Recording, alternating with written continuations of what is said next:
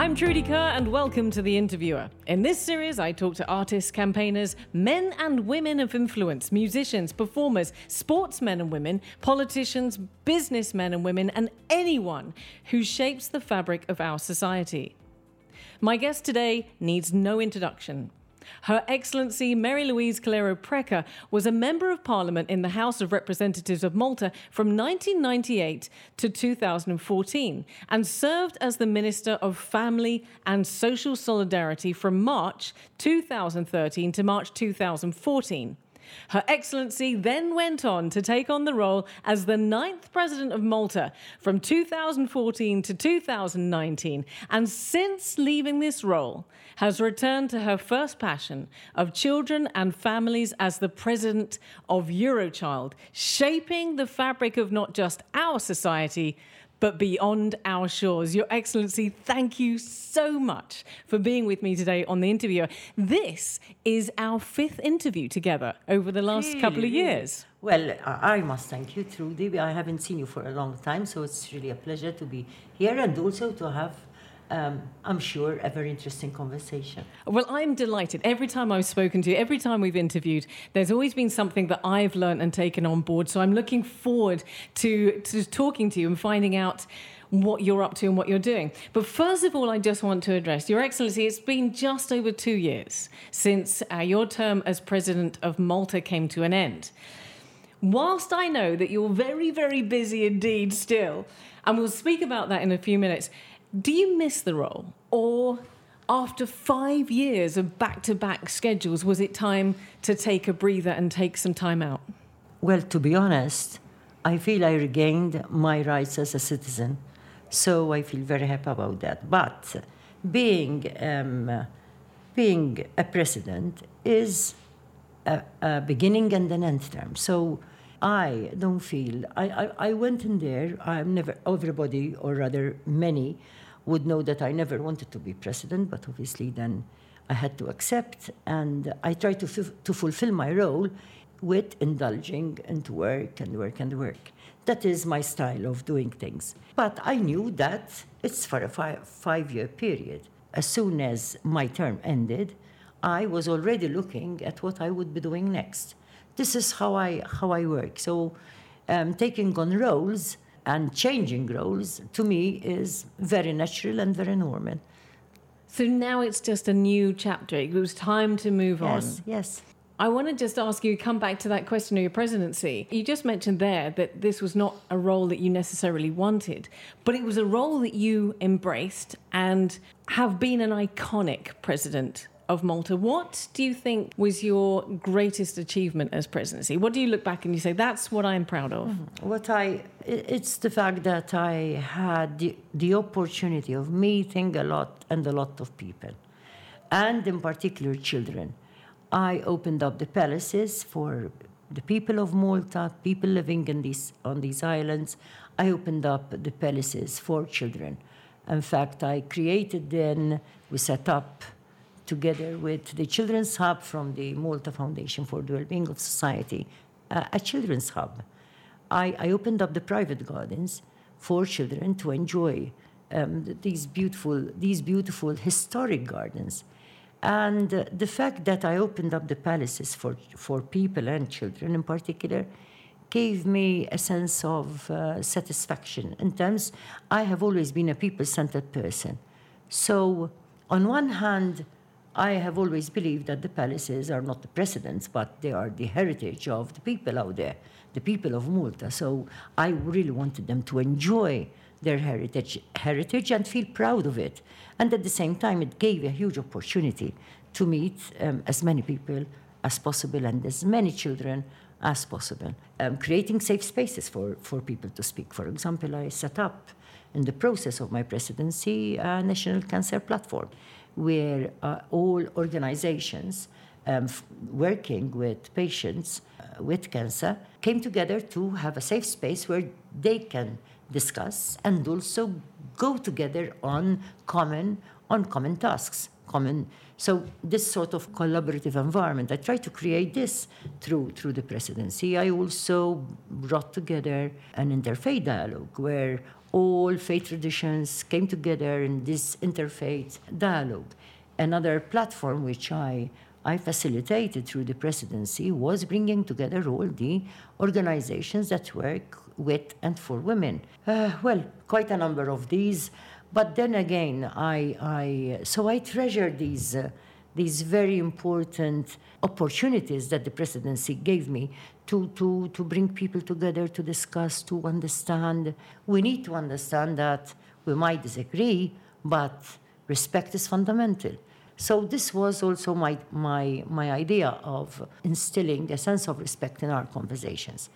But then with regards to children to me have always been my experts. Even when I was just a member of the Labour Party in my other life, or the Secretary General of the Labour Party, even when I was a member of Parliament, I used to create opportunities to be with children, to listen to children. To me, they are my experts, and they should be everybody's experts. So the presidency gave me this opportunity through the Malta Foundation for the Wellbeing of Society, the Children's Hub within, to sit down with children, listen to children, consult children on issues in particular. Because I believe that we need to look at society, multi-society, from a child perspective. Children are today the present, but they are the future. So we need to understand what their aspirations are. And to understand this, we need to listen to them. I'm always so amazed. I'm overwhelmed with the ideas they come up with real logical ideas and beautiful ideas, practical ideas, which we adults can never really come to.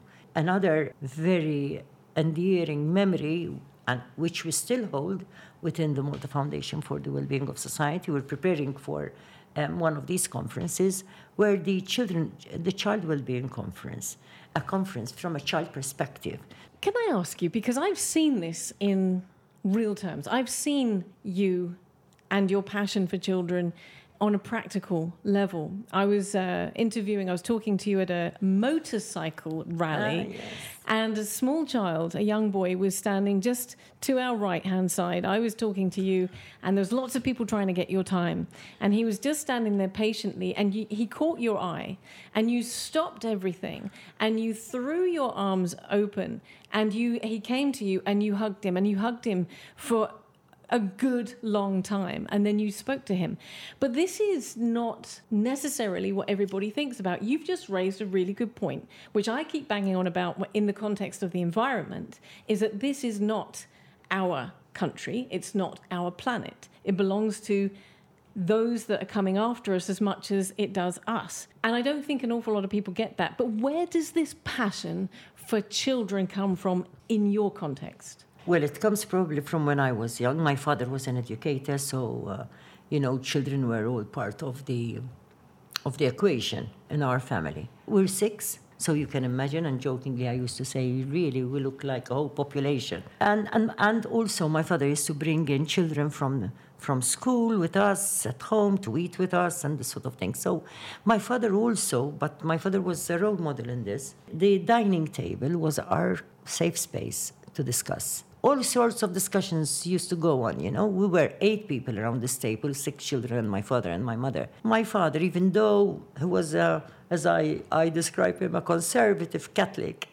but he believed so much in what children need to say, or rather have to say. There was never a bad thing that could be said at that table. It was an open discussion. Your voices were respected. Even if, yes, our voices were respected. Obviously, we argue because we were not yes people, I can tell you. And this is still reflected, we are all critical thinkers. It will still come together. We love each other to bits. But we argue on anything, because we cannot possibly swallow anything from anybody. We need to really analyze what is being said, and then we have an opinion on that. But this is all my father's doing, I can tell you. He was like that even at school. Then when I was 13, I got involved in the Catholic Action at the time in my hometown, Army, and this is what we used to do. I was responsible for these activities, and we used to, bring children from all over Army and discuss and see what we want to do. And we plan, we have a plan of action, sort of events. and this sort of thing. So this sort of grew. It was natural for me. And these would be children from very different backgrounds, I assume. Yes, definitely. Yes, of course. So some children, it might have been the first time that they would have the opportunity to voice their opinions, because not every family is like yours. But children have such a lot to say. So when they are given space, it's natural to them to speak. To speak of their aspirations, of what they like, of what they don't like, of what they want to see change. At least this has been my experience. When I was minister, I consulted children on poverty, for example. And I can tell you, this was in the process of bringing together a green paper for a strategy against poverty in the country. And the way they described poverty, they mentioned each and every aspect of poverty. Maybe when we speak of poverty, we only think of the material deprivation. But children are speaking of loneliness, of excluding or bullying, in terms of... I'm always so amazed, Trudy, with what they say. For example, I consulted children at the time on the choice of a children's commissioner. I wanted to know, as minister responsible, what the children really want in terms of their commissioner. But how popular was that process? Because this is not what normal politicians and people in power do. The problem is we need to, first and foremost, we must speak of children's rights, because this is a child's right to be listened to, an integral part of the United Nations Convention on the Rights of the Child. The UN CRC is intrinsically tied to the human rights, fundamental human rights, the declaration, the UN Declaration on Human Rights. So what we're speaking of, when we speak of children's rights, we're speaking of human rights. I'm assuming, just on the back of what you've said, that this is not always a popular conversation. This is not always well received, because not everybody is as forward-thinking as you are. And I'm sure sometimes it's got you into hot water. Well, to be honest, Trudy, I was never too bothered with bringing myself into hot water, because I do get into hot water. Not because of children, not because of anything, because I am a citizen with a critical mind, because this is how, as a society, we should function. For example, you mentioned the environment. Children are complaining all the time, at least when we engage in conversation with them. For them, environment is a priority. They want green, open spaces where they can relax. They speak of stress. They speak of traffic emissions. They speak of noise pollution. We can't continue to go over their heads, because they need to be part and parcel of the present, but also to build their future. So what we are sowing today will be reaping tomorrow. These are not challenges that are coming from beyond our shores. These are challenges that are unfolding within us, and we can prevent. So this is why I believe so much in children. Well, it's obvious, Your Excellency. It's so evident that you have such a passion, not just for young people and children, but also for their rights and for them to be heard. Now, once your presidency had come to an end and you had returned to a normal life, as you had mentioned there, you, instead of just sitting down and sitting back and taking it easy for a while, you then adopted the presidency of Eurochild and took that passion to the next level. So what is Eurochild? Yes, I was elected president of Eurochild in, I think, April 19. And Eurochild is a pan-European organization. It's a huge organization. It's in 35 countries of Europe. It's not just the European Union. It's across 35 countries in Europe. It's a network of organizations that work with and for children. We are 200 members, but within those 200 members, there are 23 what we call national partners network that bring together on their own 2,000 organizations across Europe. So it is really huge.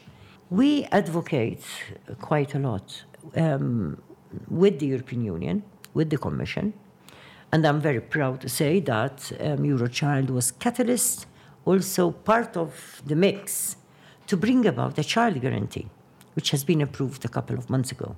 What's a child guarantee? Yes, a child guarantee is dedicating money and attention to the needs of children.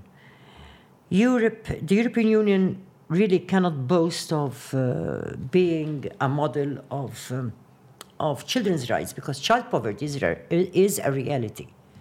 Pre-pandemic, there was 1 in 5 children in Europe in poverty and social exclusion. Obviously, the pandemic has brought... Sorry, 1 in 5? 1 in 5 children. 1 in 5 children? 1 in 5 children in Europe. Poverty and social exclusion? Yes. In Europe? In Europe, in the European Union. In the European Union. This is phenomenal. Phenomenal. Because why don't we know this? Because again, we tend to ignore children, or rather make them invisible. Because when we speak of families, for example, Trudy, we are making children invisible. Okay, so when we speak of material deprivation, when we speak of poverty, we cannot continue saying, listen, we have this percentage. What about children? How are children being affected in that vulnerable group? Yes, 1 in 5 pre-pandemic of European children living in the European Union. The pandemic has compounded on that vulnerability. The child guarantee is all about addressing child poverty, health, education, early years, nutrition, and even accommodation. This is exactly what I was going to ask you, because you talked about across the European Union, and I immediately assume it's other countries and not Malta, because Malta has an inherent culture of family where other countries don't. But it's existing in Malta as well. Yes, for example, let's take education. An education system which we invest a lot of millions, hundreds of millions into our education. And we also boast that it is accessible to all. But if you have a poor family and cannot buy the uniform for the children, cannot buy the necessary school things that is asked to buy for the child at the beginning of the year, or cannot send its child to a school excursion, how accessible is that education system to that poor child? It shouldn't be that a mother has to reach out to charities to buy the uniform or to buy the necessary requirements to start the academic year. It shouldn't be like that. It's not accessible. And of course, a lot of mothers who are in that position will be thinking about this right now. Yes. And I'm assuming that if a child doesn't have the uniform, they're not welcome at the school. Is that right? Well, there are also schools reaching out, because we work closely with some schools in particular. And I know that, for example, there are schools that are preparing lunches. We have children who their families cannot afford to give them a lunch. And there are schools that prepare lunches for such children, And so we need to revisit. How our systems are working. And if that investment, this huge investment of huge millions, investing in our, for example, education, if it's giving us the whole, what we actually target to have, that it would be an accessible education system, the outcomes of that education system. Okay, and we need to revisit. And I'm pleased that these last weeks I had the Minister of Education speaking of early school leaving, because this is one of our huge problems in this country. We are at the top of the rung, of the ladder within the European Union for early school leaving. Illiteracy. We need to revisit. We need to review. We need to be brave and courageous, to face these challenges and see what needs to be done and get it going. You have spoken so passionately about children. I want to touch on a topic that is not unrelated to this, because you've talked about all the way through about the children being our future, the children being part of our culture. And you mentioned back there, we need to create responsible adults for the future. Now, one of those other points of passion relates to this, because you are also passionate about women and women's roles and women in society. And In a recent interview with Robeta Metsola, we discussed that there aren't many women in politics. You being one of those fantastic women who's really stood out and created change. But she also mentioned that women have to have a tough skin to survive in the public eye, and as well the associated criticism that goes with that, and we've mentioned that before too. Do you agree? Is this perhaps why we don't have more women in politics, and why do we need more women in politics? First of all, I agree completely with Roberta. I'm quite sad on the fact that Roberta is my next generation. You know, I mean, she's much younger than me, so I come from another generations, and it seems that situation is quite the same. I remember my time when there were few women in politics. I remember, Miss Agata Barbar, the first female president of this country, and she was also the first female minister. She was the only role model I had at the time. And we are still very few. There are still very few women. This is a democratic deficit, which needs to be addressed. Now, lately, there has been the approval of a corrective measure for the next parliament, the next legislature, to hopefully have enough women in parliament. So we are faced as a society. We could not continue to be complacent on this huge minus in our representation of society. We need women because they are part of society. They are half of our society. How can we continue to have, in majority, one perspective of things? We need the perspectives of women to be with those of men. I cannot think as a man as much as a man cannot think with the way I think as a woman. So we cannot be complacent on this. We cannot continue to have this democratic deficit. So yes, okay, I was for a corrective measure, though I would have preferred to have another type of corrective measure in terms of separate lists, for example, rather than adding on to Parliament more members of Parliament, because I would have preferred that extra expense would go into the resources for parliamentarians. The corrective measure on its own will not work. We do not have a review of how Parliament operates. If it wasn't for, at the time, Alfred Sand, who was the leader of the Labour Party, and for him to push for having a nursery at the headquarters of the party in Hamrun, probably I would not have returned after giving birth to my daughter to my former activism.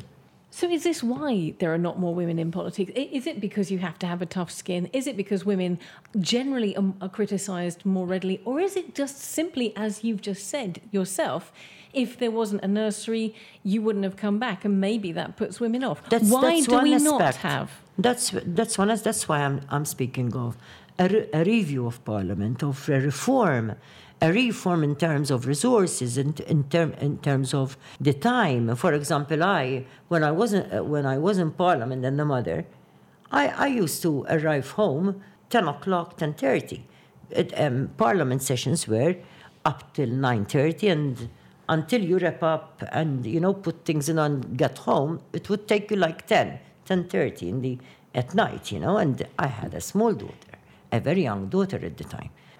I had put across to my daughter that the family that prays together stays together. So before she goes to bed, she used to phone me up. I would be in Parliament, and go out in the corridor to say her bedtime prayers, with her. This is how, and then I go home and find her asleep. Would you imagine a young mother in our Parliament today not having a proper nappy-changing facility, a breastfeeding facility, and all that?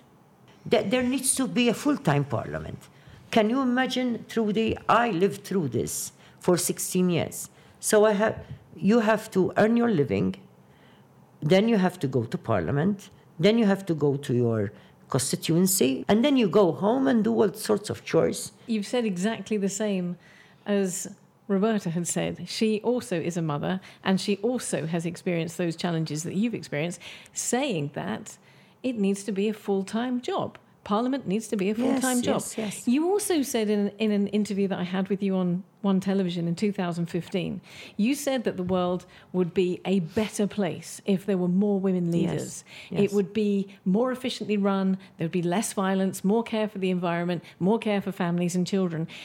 I'm sure it can't be the only reason that there are not that many women in politics is just because of this family situation.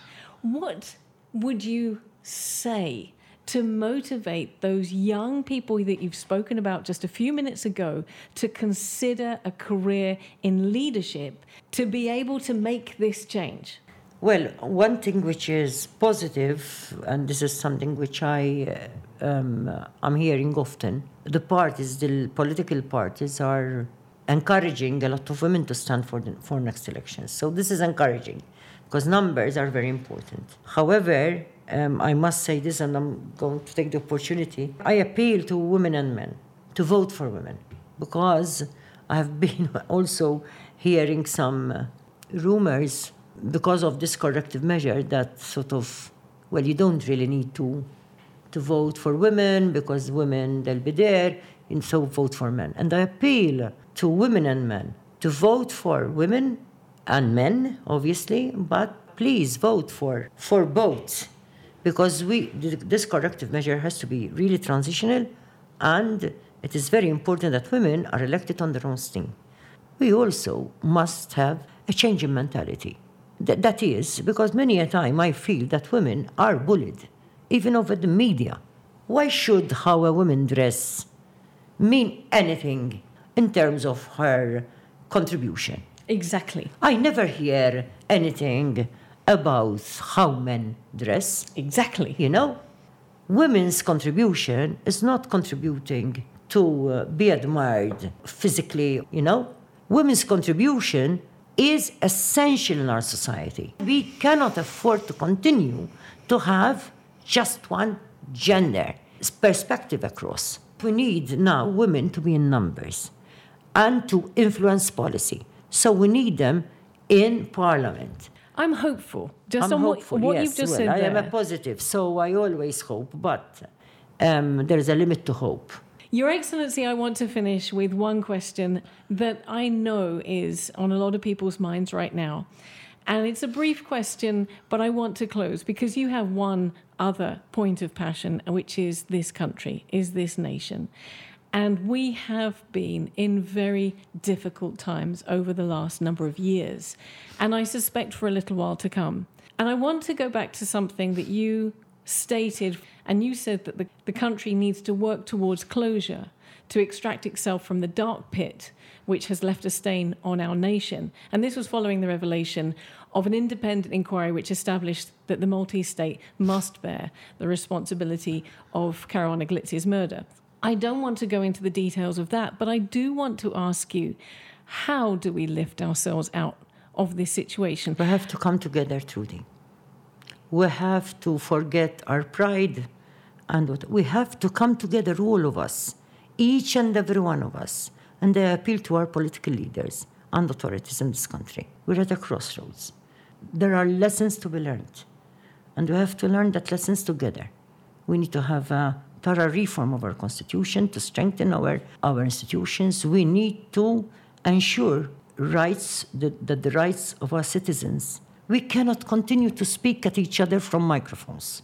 There are these challenges, but also I want to call a spade a spade. I mean, Robert Abella has inherited very difficult situations and has taken some courageous decisions, like, for example, even chucking out some people from the party, terminating appointments within his cabinet. So we have to acknowledge that. And the way, for example, the commissioner is being now appointed, and we need a commissioner that gives us peace of mind. But obviously, having inherited these challenges, Robert Abella now needs to act. But I have hope, because he also said he has accepted the inquiry, but now we need action. We cannot delay. We cannot delay. The people are exhausted. From this very dark period in our lives, we have to look at the opportunity. So this is an opportunity to go to the next level, to address what went wrong and do justice. But then we need to, from lessons learned, to ensure that those lessons are not lost. Your Excellency, you're always an incredibly positive individual, and I'm hoping that the answer is also positive. Do you think we can get there? Yes, if we forget our pride, if we stop speaking to each other from microphones, to come together as one family. I mean, we have to rise above now, because out there's a lot of reputational damage to this country, and we need to address it. We need to address within, but we need to address out there. We need to build trust again. Trust is not a PR exercise. Trust, we need to earn it. And I believe in unity. And in unity, okay, it's just a word maybe, but no, if we really love our country, we need to rise above and unite. Your Excellency, Marie-Louise Coleiro Preca, thank you so much for bringing your passion, for bringing your love, and for bringing your thoughts to this interviewer. Thank you, Trudy. Really thank you. It was a pleasure to be with you. Thank you. To listen to this edition of The Interviewer again or other exciting interviews, head towards Spotify or SoundCloud and search for The Interviewer.